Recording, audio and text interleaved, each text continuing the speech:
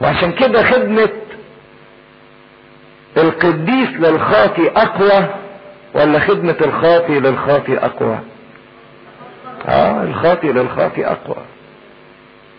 ده انا بقيت واحد منهم على نفس مستواهم. عشان كده لما في المزمور 50 يقول له ارحمني يا الله كعظيم رحمتك وتغفر لي خطيتي وتنقي قلبي وتطهرني فاعلم الاثم طرقك والمنافقون اليك يرجعون. فراح فعلا يونان في خضوع وفي طاعة لكلام الله. بس يا ترى الطاعة بتاعت يونان دي كانت طاعة حقيقية؟ كانت طاعة نتيجة حب لأهل نينوى؟ ده اللي هنشوفه في الإصحاح الرابع. ما كانتش طاعة نتيجة اقتناع باللي هو بيعمله، لكن كانت مجرد خضوع لكلام ربنا. هيضغط على نفسه وهينفذ الكلام غصب عنه لأنه خايف. ده لسه طالع من جوف حوت، يعني دي تاني بقى هياخد على دماغه. فكان هيضغط على نفسه من اجل الطاعة، مجبر انه ينفذ امر الله بالخوف، لكن جوه قلبه كان فيه تذمر. وده اللي هيظهر في الاصحاح الرابع.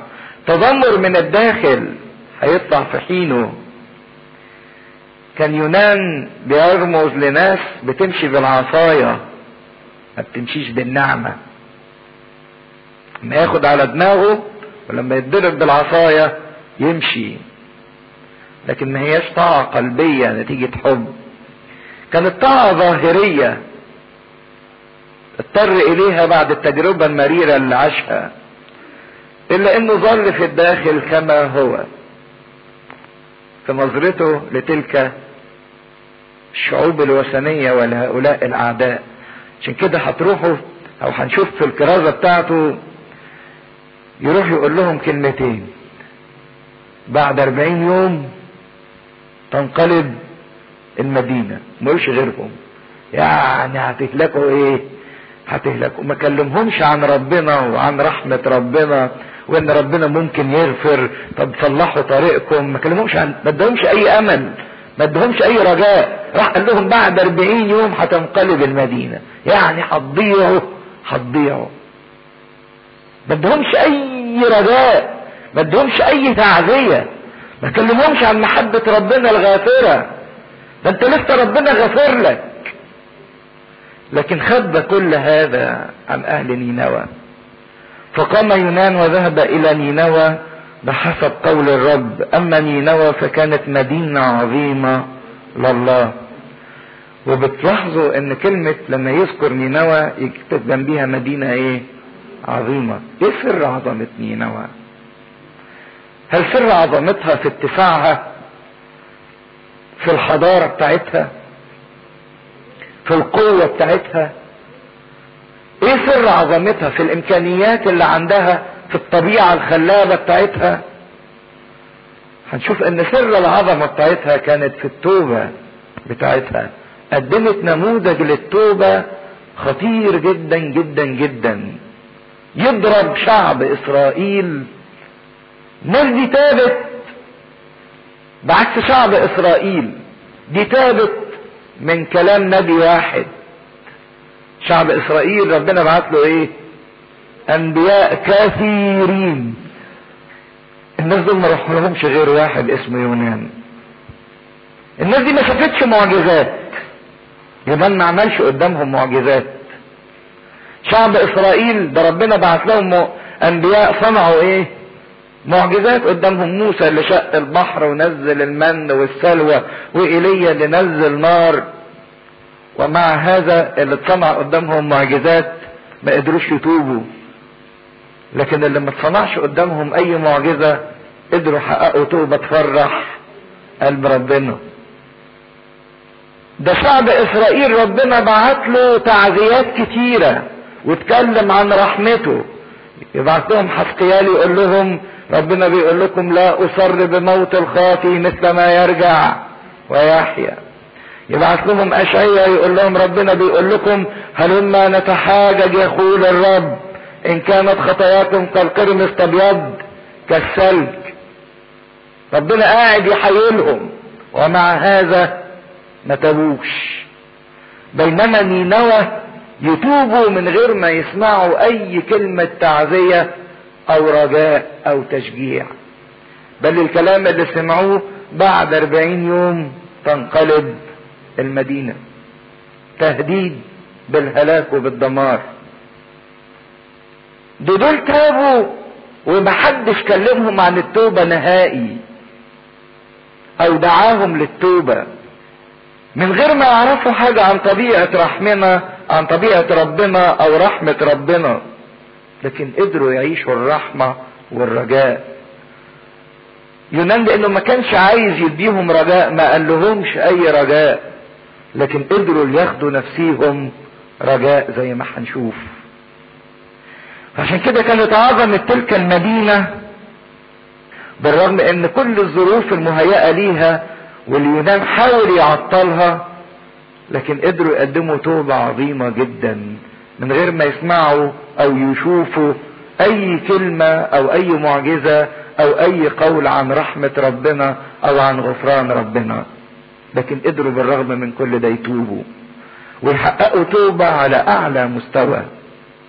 عشان كده اهل نينوى دول بيوبخونا، احنا اللي عندنا مواعيد ربنا ومراحم ربنا وحب ربنا واعلانات ربنا الكتيرة، واحنا قاعدين متكاسلين ومش قادرين نقدم توبة حقيقية.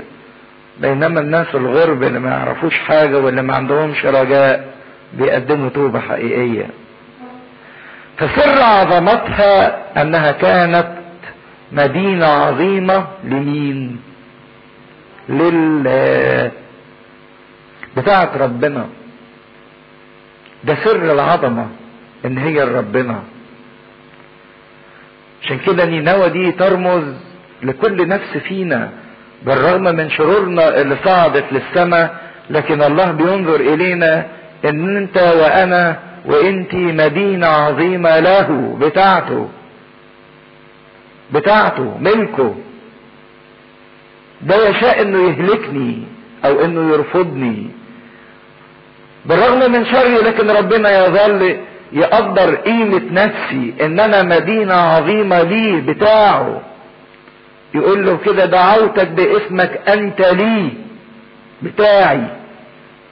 مسيرة 3 ايام، وال3 ايام دول يشيروا الى ابعاد الانسان، النفس والجسد والروح. نفسك دي بتاعت ربنا، وجسدك ده هيكل لله، وروحك دي ملك لله. فعشان كده الله ما زال ينظر الى كل نفس فينا بان قيمتها غالية جدا جدا جدا عنه، مهما كان شري ومهما كانت خطيتي. فابتدأ يونان يدخل المدينة مسيرة يوم واحد، ونادى وقال بعد 40 يوم تنقلب المدينة. مشي مسيرة يوم واحد، او مشي بعد واحد بس معاهم، اللي هو البعد الجسدي. بعد 40 يوم هتموتوا كلكم. هو مشيله يوم واحد، ادرك البعد الجسدي اللي بيخوف كل الناس. ما كل الناس دلوقتي اكتر حاجة تخاف منها هي ايه؟ ليه؟ لان اللي هيموت ده هو مين؟ الجسد. يخافوا يعيوا يتعوروا، ده اكتر حاجة تخوفهم. لكن يخاف على روحه. الروح دي يعني يفكر فيها في الاخر خالص بعد الايه؟ الجسد ورغبات الجسد والتطيب على الجسد والطبطبة على الجسد. يبقى يفكر في موضوع الروح ده. هو رقم 3 باستمرار اشارة الى حياة القيامة، الى الحياة الجديدة. هو ما كملش غير مسيرة يوم، وكان وصل للخبر بعد 40 يوم تنقلب المدينة. وزي ما قلنا قبل كده ان رقم 40 يرمز لايه؟ يعني الناس اللي نايمة، اكتمال دورة الزمن، يعني هياخدوا فرصتهم كاملة في الحياة. وبعد ما يكتمل دورة الزمن، لان الجنين بيقعد في بطن امه 40 اسبوع، وبعد ال40 اسبوع يبقى قادر على الحياة والانفصال عن الام، تكتمل دورة زمنه. فهو مشي مسيرة يوم واحد ونادى وقال بعد 40 يوم تنقلب المدينة. لكن في المعنى الرمزي الجميل في عمل يونان ان السيد المسيح بعد موته وقيامته اول حاجة عملها ايه للكنيسة؟ اول محل الروح القدس عمل ايه؟ ضم للكنيسة الناس الامميين. تعرف سفر اعمال الرسل القصة بتاعت كيرنيليوس القائد الاممي، انضمامه للكنيسة نفس اللي عمله يونان بعد ما طلع من جوف الحوت، راح كرز للامم وضمهم الى شعب الله. زي ما المسيح بيقول لي خراف اخر ليست من هذه الحظيرة، هي حظيرة اسرائيل، ينبغي لي ان اتي بهؤلاء الاخر ايضا وتكون رعية واحدة لراع واحد. فكان في العمل الرمزي الجميل اللي عمله نينوى انه ضم الامم الى كنيسة الله. فامن اهل نينوى بالله ونادوا بصوم ولبسوا مسوحا. هو الرد الفعل العجيب اللي عملوه كان فعلا غريب. الناس دي ليه تابت؟ الناس دي ليه تابت؟ طب ما في ياما قبل كده شعوب كانت عايشة في الخطية وربنا بعت لها انذارات لكن ولا همها، زي سدوم وعمورة. لوط يقول لهم ده ربنا مزمع ان هو يهلك المدينة فضحكوا عليه. ايه اللي يخلي ناس زي سدوم وعمورة ما تصدقش وناس تانية تخلي اهل نينوى يصدقوا التهديد اللي جاي لهم؟ ايه الفرق؟ بالظبط الاستعداد القلبي. عشان كده لما بيقول انها كانت مدينة عظيمة لمين؟ لله. صحيح هي بعيدة عن ربنا لكن هي بتاعت ربنا، مدينة عظيمة لله. استعداد قلبي ان هم يصدقوا ويتغيروا. عشان كده الموقف بتاع كل كلمة هي نفس الكلمة بتنطق لكن واحد تاني بيقبلها فتكون ليه خلاص، واحد تاني بيستهزأ بيها وبيحتقرها وبيرفضها فتكون ليه هلاك. فآمن أهل نينوى بالرغم ان ما كان كل الظروف ضدهم ما تساعدهمش وما تشجعهمش على هذا الإيمان. وده اللي خلى السيد المسيح يقول حاجة جميلة قوي عن أهل نينوى زيها في إنجيل معلمنا لوقا الإصحاح 11. في لوقا 11 عدد 29: وفيما كان الجموع مزدحمين ابتدأ يقول هذا الجليل شرير يطلب آية ولا تعطى له إلا آية يونان النبي، لأنه كما كان يونان. خدوا بالكم حطوا خط تحت الآية دي. لأنه كما كان يونان آية لأهل نينوى. آية يعني إيه؟ آية يعني إيه؟ معجزة لأهل نينوى، كذلك يكون ابن الإنسان أيضا لهذا الجيل. زي ما نينوى كان يونان بالنسبة لها معجزة، أيضا ابن الإنسان يكون معجزة لهذا الجيل. الله، طب هو يونان كان معجزة لأهل نينوى إزاي؟ إيه المعجزة اللي عملها يونان لأهل نينوى؟ ده المعجزة دي حصلت إيه؟ معه هو مش مع أهل نينوى. ده اللي مثلا تلاقوه يسموا فطر يونان يسموه إيه؟ فصح يونان، برافو. ويسموا قيامة المسيح بعيد فصح. كلمة فصح معناها ايه؟ عبور. عبور ايه لايه؟ عبور من الموت للحياة. مش كلمة بصخة او بصوفر او بيضاح. كلمة عبور اللي هي البصخة معناها كان عبور الملاك المهلك، انتقال من الموت الى الحياة. فيونان نقل اهل نينوى من الموت الى الحياة من خلال الكرازة بتاعته. يونان نقل اهل نينوى من الموت الى الحياة، بالضبط زي ما المسيح فصحنا الذي ذبح لاجلنا نقلنا احنا من الموت الى الحياة. عشان كده هم امنوا ولبسوا مسوحا من كبيرهم الى صغيرهم. وبلغ الامر ملك نينوى فقام عن كرسيه وخلع الرداء وتغطى بمسوح واللبس الخشن اللي هو بيبقى الجلد بتاع المعزة اللي لونه اسود، والمسوح دي تملي اشارة الى توبة. عشان كده يقول لتابت قديما جالستين في المسوح والرماد، وجلس على الرماد. ليه بقى اشارة للتوبة؟ لان انتوا عارفين اللي كان درس معانا الذبايح كانت ذبيحة الخطية بتقدم من الماعز، فهم كانوا يلبسوا الجلد بتاع الماعز اللي هي المسوح دي كأنهم متغطيين بالذبيحة. كلمة ذبيحة كفارة، كفر يعني يغطي يستر، فالتوبة معناها ان هم مستغطيين بالذبيحة. طب والرماد؟ الاتضاع. ونودي وقيل في نينوى عن امر الملك وعظمائه قائلا لا تذوق الناس ولا البهائم ولا البقر ولا الغنم شيئا. ده مش بس الناس اللي تابت، كمان وتوبوا حيواناتهم، تقديس البشرية والخليقة. وكأن حاسين ان هم عاشوا في الشر وحيواناتهم كمان عاشت معاهم في الشر. فالانسان هنا بيقدس نفسه ويقدس ايضا ما يملك، لان الانسان ده تاج الخليقة ورئيس الخليقة. لا ترعى ولا تشرب ماء وليتغطى بمسوح الناس والبهائم. كأن الكل محتاج الى كفر، الى كفارة، الى تغطية. عشان كده لما بيقول ان الخليقة كلها تنتظر استعلان ابن الله او ابناء الله، وليصرخوا الى الله بشدة. عشان كده التوبة في معناها الجميل هي صرخة لله بشدة.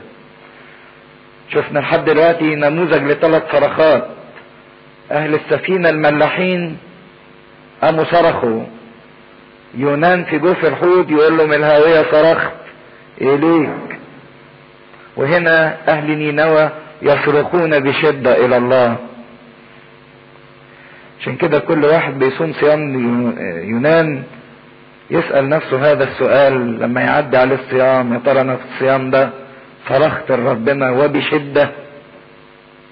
بشدة دليل عن شدة الحاجة الى رحمة الله. والموضوع مش بس لبس وعدم اكل واتضاع وصراخ، لكن يرجعوا كل واحد عن طريقه الردية. خطية البحارة عدم معرفة الله، خطية يونان عدم الخضوع والتسليم والطاعة لربنا، خطية اهل نينوى السلوك الردي اللي محتاج انه يتغير. عشان كده التوبة ما هياش ندم، لكن التوبة هي فعل رجوع. مش بس يرجعوا عن طريقه الردية وعن الظلم اللي انت بتظلم بيه ربنا، والظلم اللي انت بتظلم بيه الاخرين، والظلم اللي انت بتظلم بيه نفسك. يا ترى انت ظالم ربنا اكل حقه؟ ما بتديش لربنا حقه، لا وقته ولا مشاعره ولا فلوسه ولا العبادة اللائقة ولا الاحترام اللائق. يا ترى انت بتظلم ربنا واسهل حاجة تدوس عليها هي حاجة ربنا؟ لما تتزنق في الوقت الوحيد اللي ممكن تستغنى عنه بمنتهى السهولة وقت ربنا، لكن مش ممكن تستغنى عن وقت اكلك ولا نومك ولا فسحتك، لكن ممكن تستغنى عن وقت ربنا، ما تصليش، ما تروحش الاجتماع. لما تتزنق في الفلوس، الحاجة الوحيدة اللي ممكن تاكلها وتظلمها فلوس ربنا. ترجع عن الظلم اللي انت بتظلم بيه ربنا وعن الظلم اللي انت بتظلم بيه الاخرين. لما بتدينهم وبتحتقرهم وبتتكلم عليهم وبتغضب منهم والظلم اللي انت بتظلم بيه نفسك، لان في كل مرة انا بعمل الخطية انا بظلم نفسي، بأهلك تلك النفس. والظلم الذي في ايديهم.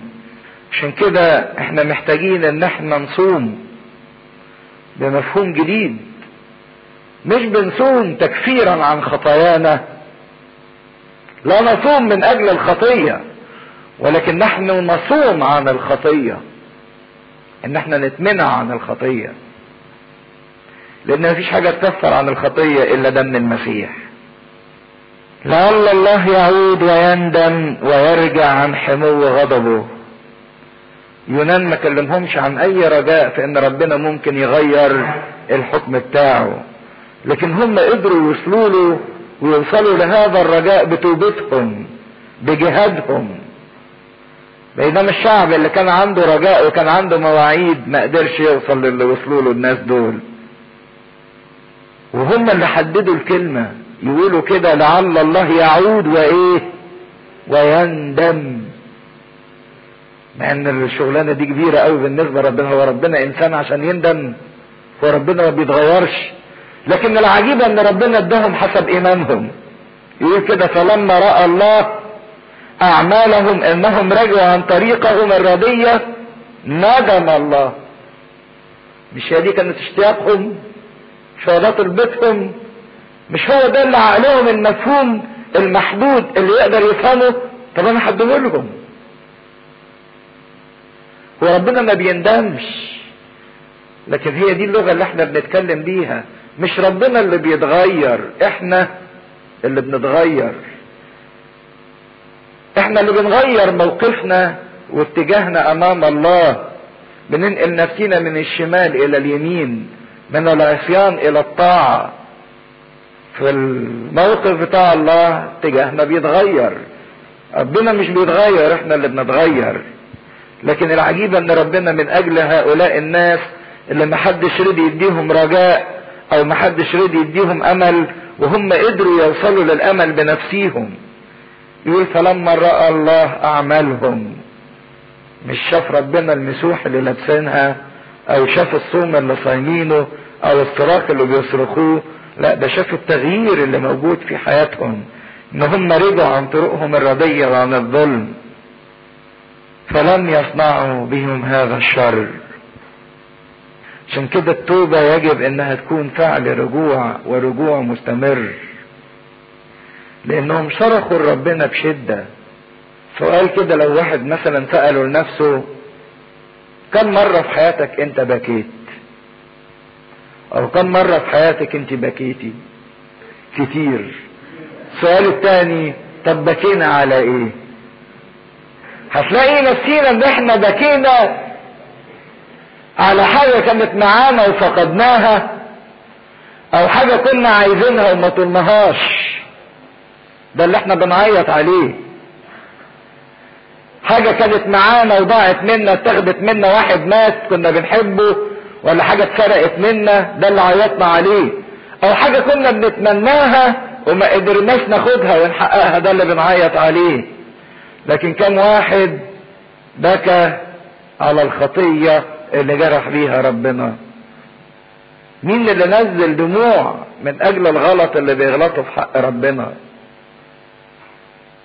لم نصرخ الى الله بشدة، ولم نصرخ الى الله بتوب. عشان كده صح ده بيورينا ان ربنا بيبحث عن كل انسان.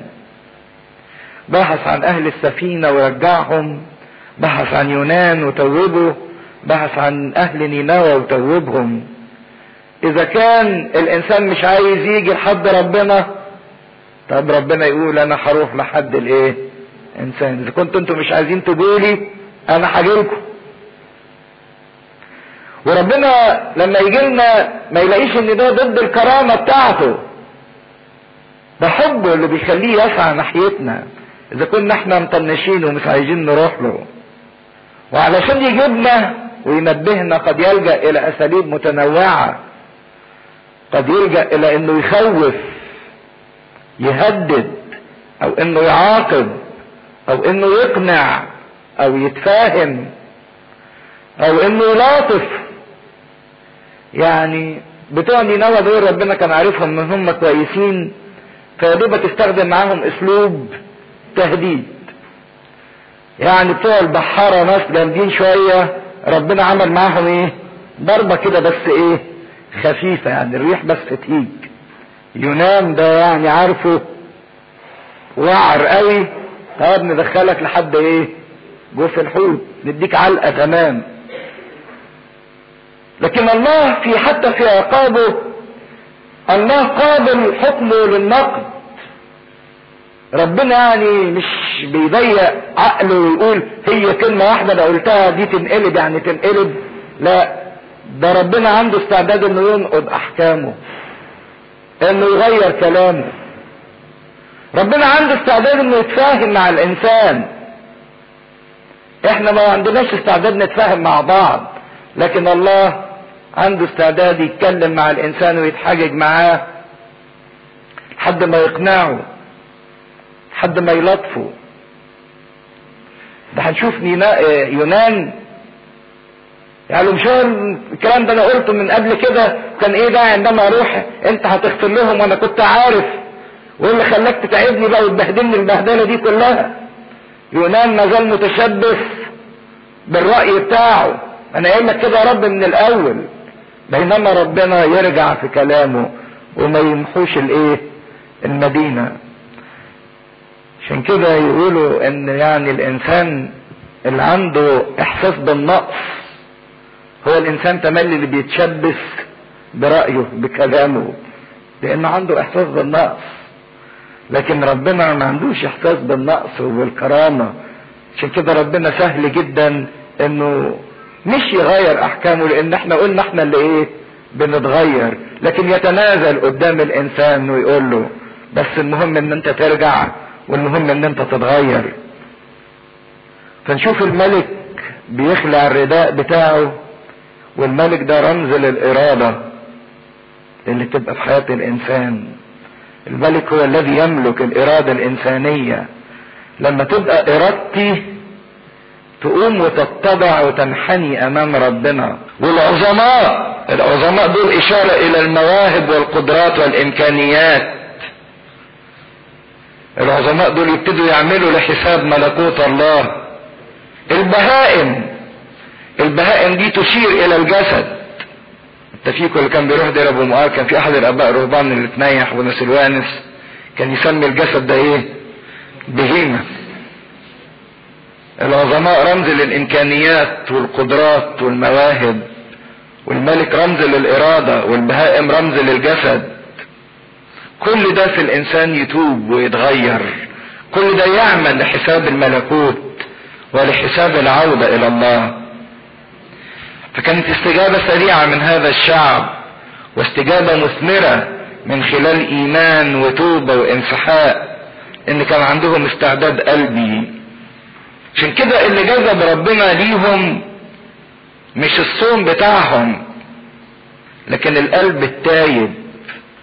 لان الحاجة العجيبة ان اليهود صاموا لكن ربنا ما بصش لصيامهم. في اشعياء 58 يقولوا لربنا صم وانت لم تنظر. عشان كده مش موضوع الصيام هو اللي ربنا بيبص له ان انا صايم ولا مش صايم. اللي ربنا بيبص له انا صايم وقلبي تايب ولا لا. الصوم ما هوش تعذيب للجسد، بل اصلاح للحياة، صراخ بشدة الى الله. فنشوف قدام هذا التغير الهائل الله يغير الحكم بتاعه. ربنا بيغير وضعه فاصدر حكمه. هو ربنا ما اتغيرش، بس خدوا بالكم من العبارة دي. حكمه بالهلاك كان على نينوى الخاطئة، ولكن ليس على نينوى التائبة. حكمه بالحياة كان لنينوى التائبة وليست نينوى الخاطئة. في واقع الامر الكلمة اللي قالها يونان بعد 40 يوم تنقلب المدينة، هي فعلا المدينة انقلبت، بس انقلبت بطريقة ايه؟ مقدسة، بطريقة اخرى. وهنا التهديد بالخطر جاب نتيجة مع هذا الشعب، وسبب لهذا الشعب خلاص من الخطر. ربنا لا يقصد اهلاك نينوى، بل يقصد اهلاك الشر اللي موجود في نينوى، فعشان كده اعلن الحكم لكي ما يبطله.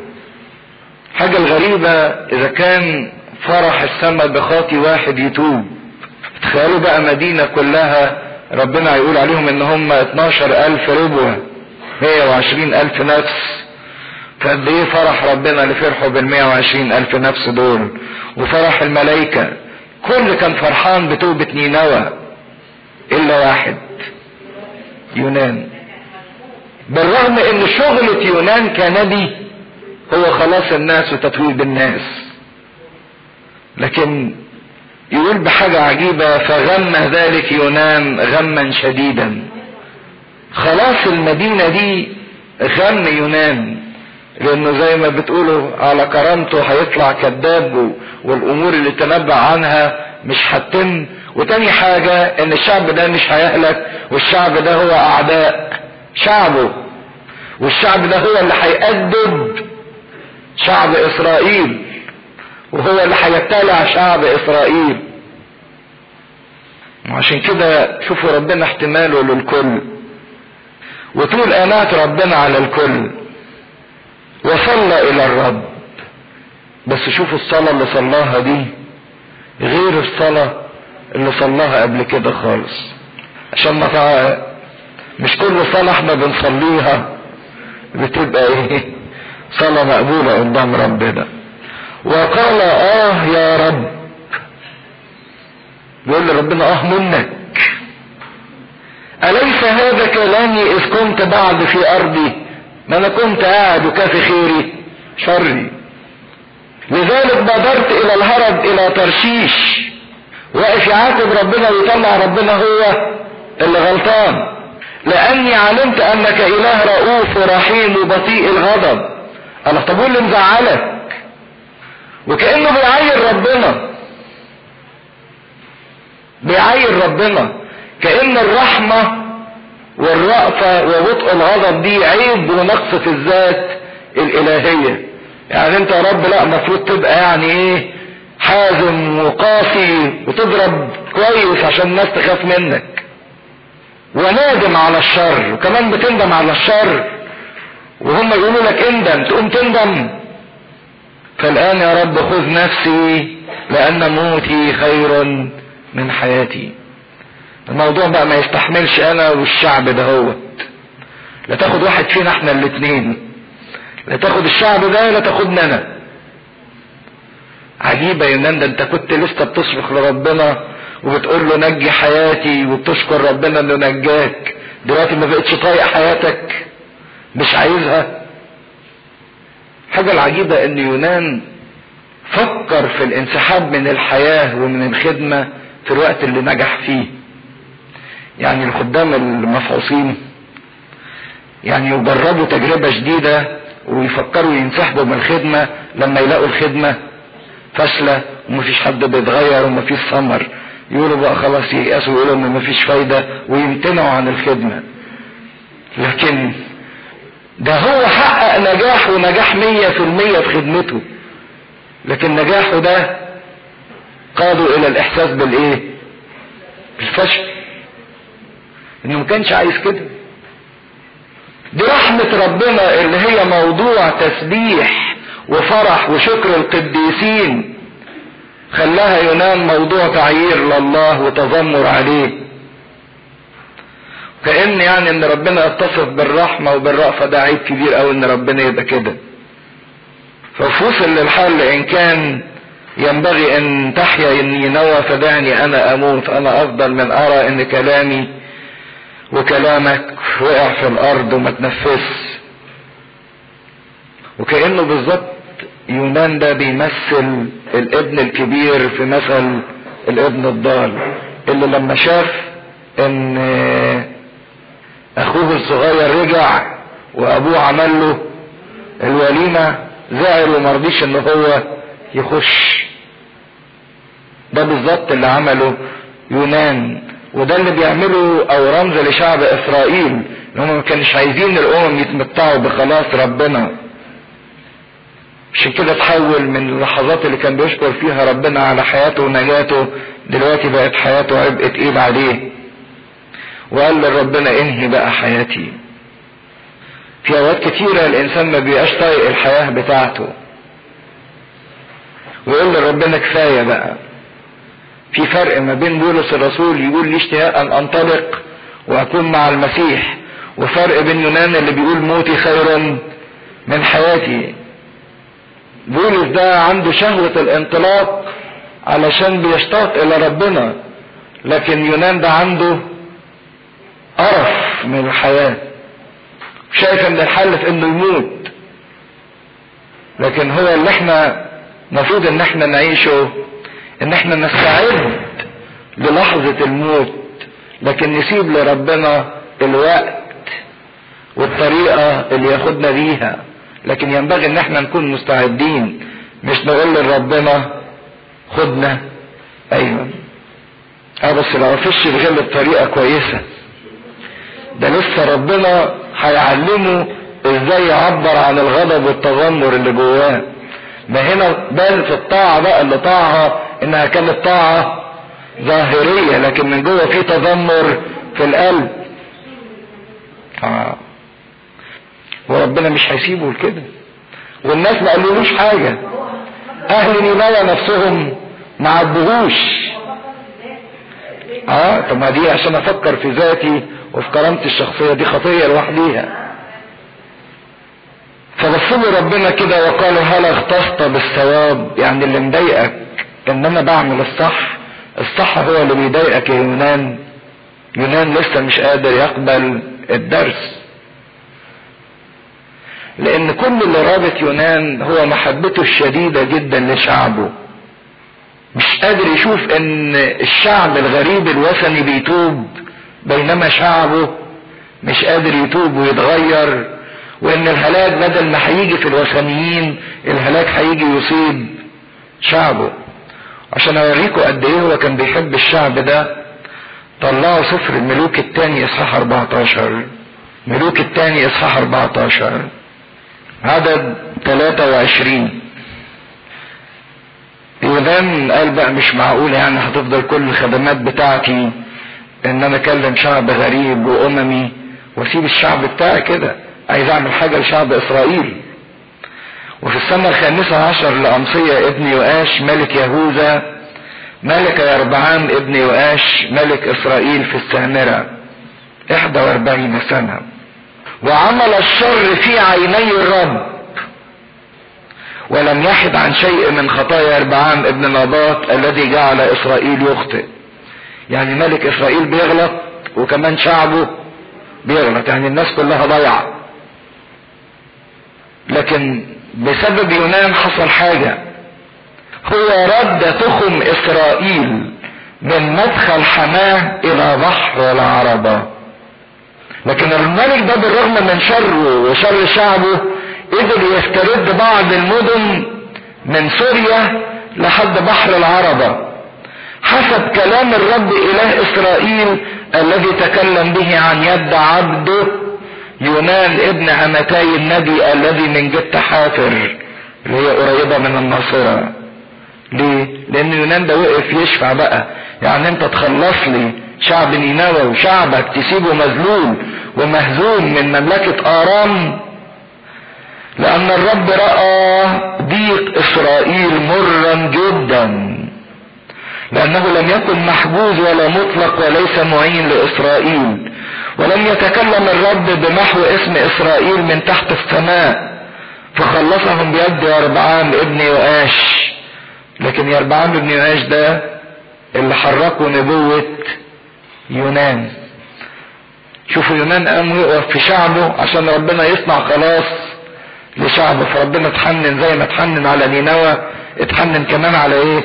مملكة اسرائيل، واجل هلاك اسرائيل لفترة بسبب شفاعة يونان اللي بيحب شعبه جدا. عجيب ربنا ده قوي، ده يونان اللي بيقول لربنا منك يا رب، واليونان بيعترض على ربنا في كل كبيرة وصغيرة، ربنا شوفه بيحايله قد ايه ويخليه بسبب شفاعته ينصر شعب اسرائيل على مملكة ارام ويخليها تنتصر وتسترد الاراضي اللي كانت فقدت منها. لكن ربنا حب بقى يديله درس.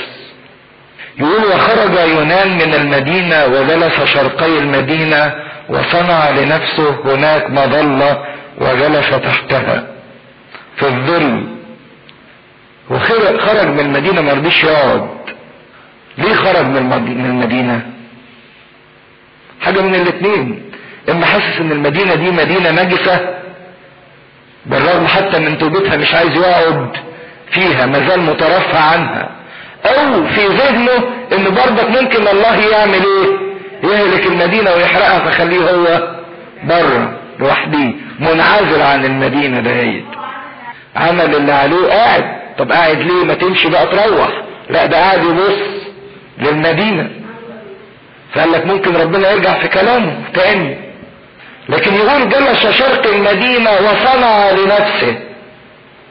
الضليلة دي هو اللي عملها بنفسه بآرائه الشخصية بمعتقداته، مش ربنا هو اللي عملها له.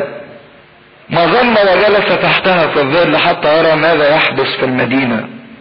فأعد الرب الإله يقطين اللي هو شجر اللبلان، فارتفعت فوق يونان لتكون ظلا على رأسه لكي تخلصه من غمه. ودي حلاوة ربنا هنا. ربنا صعبان عليه ان يونان مغموم ومش قادر يفهم، فراح ربنا بعت له اليقطينة دي تريحه كده وتهديه. ففرح يونان من اجل اليقطينة فرحا عظيما. فرح بيها جدا، لكن بعد ما فرح بيها ما شكرش ربنا عليها. هنشوف ازاي اللي فرح بيها قوي سببت له غم شديد قوي. ثم اعد الله دودة عند طلوع الفجر في الغد فضربت اليقطينة فيبست.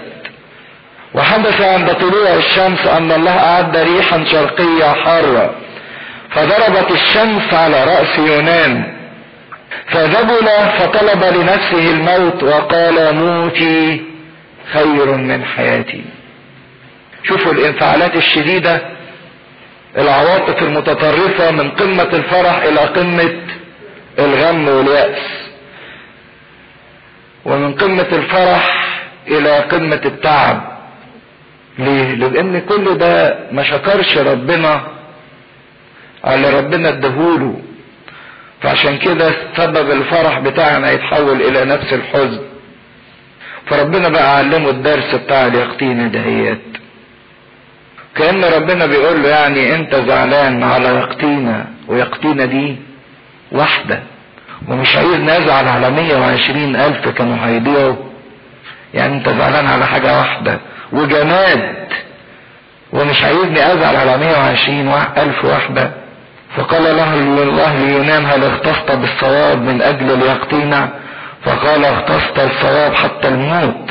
فقال الرب انت اشفقت على اليقطينة التي لم تتعب فيها ولا ربيتها، والتي بنت ليلى كانت وبنت ليلى هلكت.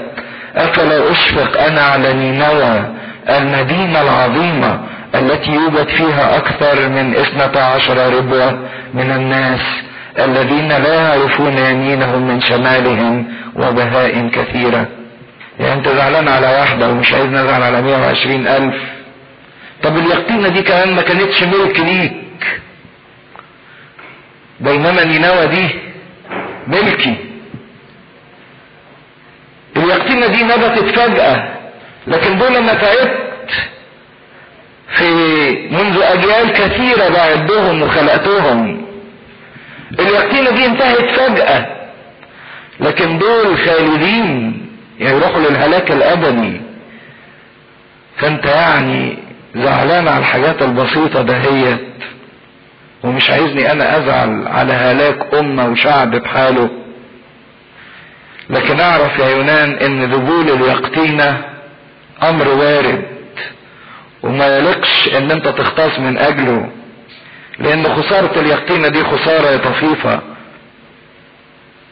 لان ضلها ما يقدرش يقعد لفترة كبيرة معاك، لان اليقطينة دي قابلة للذبول.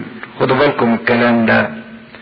لان اليقطينة اللي بنستظل تحتها بترمز لحاجات معينة احنا بنقعد تحتيها ونستظل ونفرح بيها. قد يكون اشخاص بنتلذذ بيهم او فرحانين بيهم، قد يكون اماكن، قد يكون عطايا، قد يكون مواهب، قد يكون اشياء معينة الانسان بيقعد يستظل ويلاقي ظله تحتها. لكن ربنا بيقول له ما تقعدش تحت اليقطينة تستظل، لكن لان اليقطينة دي امر فاني، لكن استظل تحت ايه؟ جناحية. استظل تحت جناحية ربنا. اليقطينة دي تفنى ولكن الله لا يفنى، يجد فيه الانسان كل ما يعوضه عن كل خسائره. عشان كده ربنا اداله درس كبير قوي عن اهمية النفس وقيمة النفس. عشان كده تعرف قيمتك في نظر ربنا. الابن الضال انتوا شايفينه رجع على ايدين ابوه المحبة، ما كانش يعرف قيمته، لكن لما راح عند ابوه عرف قيمته انه يلبس الجزمة ويتحط الخاتم في ايديه ويلبس الحلة الاولى ويتذبح له العجل المسمن ويتعمل له وليمة. اكتشف قيمته لما راح عند ابوه، لكن قيمته كانت ضاعت لما كان بعيد عن ابوه. عشان كده سفر يونان ده بيورينا قد ايه قيمة النفس البشرية، وقد ايه ان الله بيسعى ناحية النفس دهيت عشان يجيبها وينجيها من الهلاك. شفنا النهارده بيقول لدانيال انت محبوب، قيمتك انك محبوب. يقول له انت لي لاشعياء، قيمتك الكبيرة في نظر الله. ده اللي بيوريها لنا قصة نينوى. الإصحاح الأولاني ربنا اتكلم مع يونان، في الإصحاح الثاني يونان اتكلم مع ربنا، في الإصحاح الثالث يونان اتكلم مع نينوى، في الإصحاح الرابع يونان اتكلم مع الله. هو ده الخادم كده، الخادم ربنا يكلمه الأول وبعدين هو يرد على ربنا، وبعدين يطلع يكلم المخدومين، وبعد ما يكلم المخدومين يرجع يدي التقرير لمين؟ لله. فربنا قاد يونان في 3 مدارس. قادوا في مدرسة الصلاة وعلموا الصلاة، قادوا في مدرسة الألم والتجربة وعلموا من الألم ومن التجربة، قادوا في مدرسة الخلوة. يونان خد 3 خلوات. اول خلوة خدها فين؟ في جوف السفينة، وتعلم درس عن الايمان من خلال ايمان البحارة. تاني خلوة خدها في جوف الحوت وتعلم درس عن الرجاء. رابع خلوة خدها في شرق نينوى وخد درس عن المحبة من خلال الايه؟ اليقطينة. فدول ال3 خلوات اللي خدهم يونان، درس عن الايمان، درس عن الرجاء، درس عن المحبة، مرة في السفينة ومرة في جوف الحوت ومرة في شرق نينوى. عشان كده بنطلع بالنتيجة النهائية ان الله كل تدابيره ناجحة، حتى لو الانسان عصاه لابد ان الله ينجح. يونان يعصى فربنا بعصيانه يخلص السفينة، يونان يطاوع فبطاعته يخلص اهل نينوى. من خلال تعامل مع كل الخليقة الجامدة والعاقلة الله ينجح في تنفيذ تدابيره. لكن احب قبل ما نمشي ناخد في الخلوة بتاعتنا درس من ال3 دروس اللي خدهم يونان. يا ترى انا محتاج لايمان، ثقة في ربنا، ولا حياتي محطمة وانا محتاج لرجاء،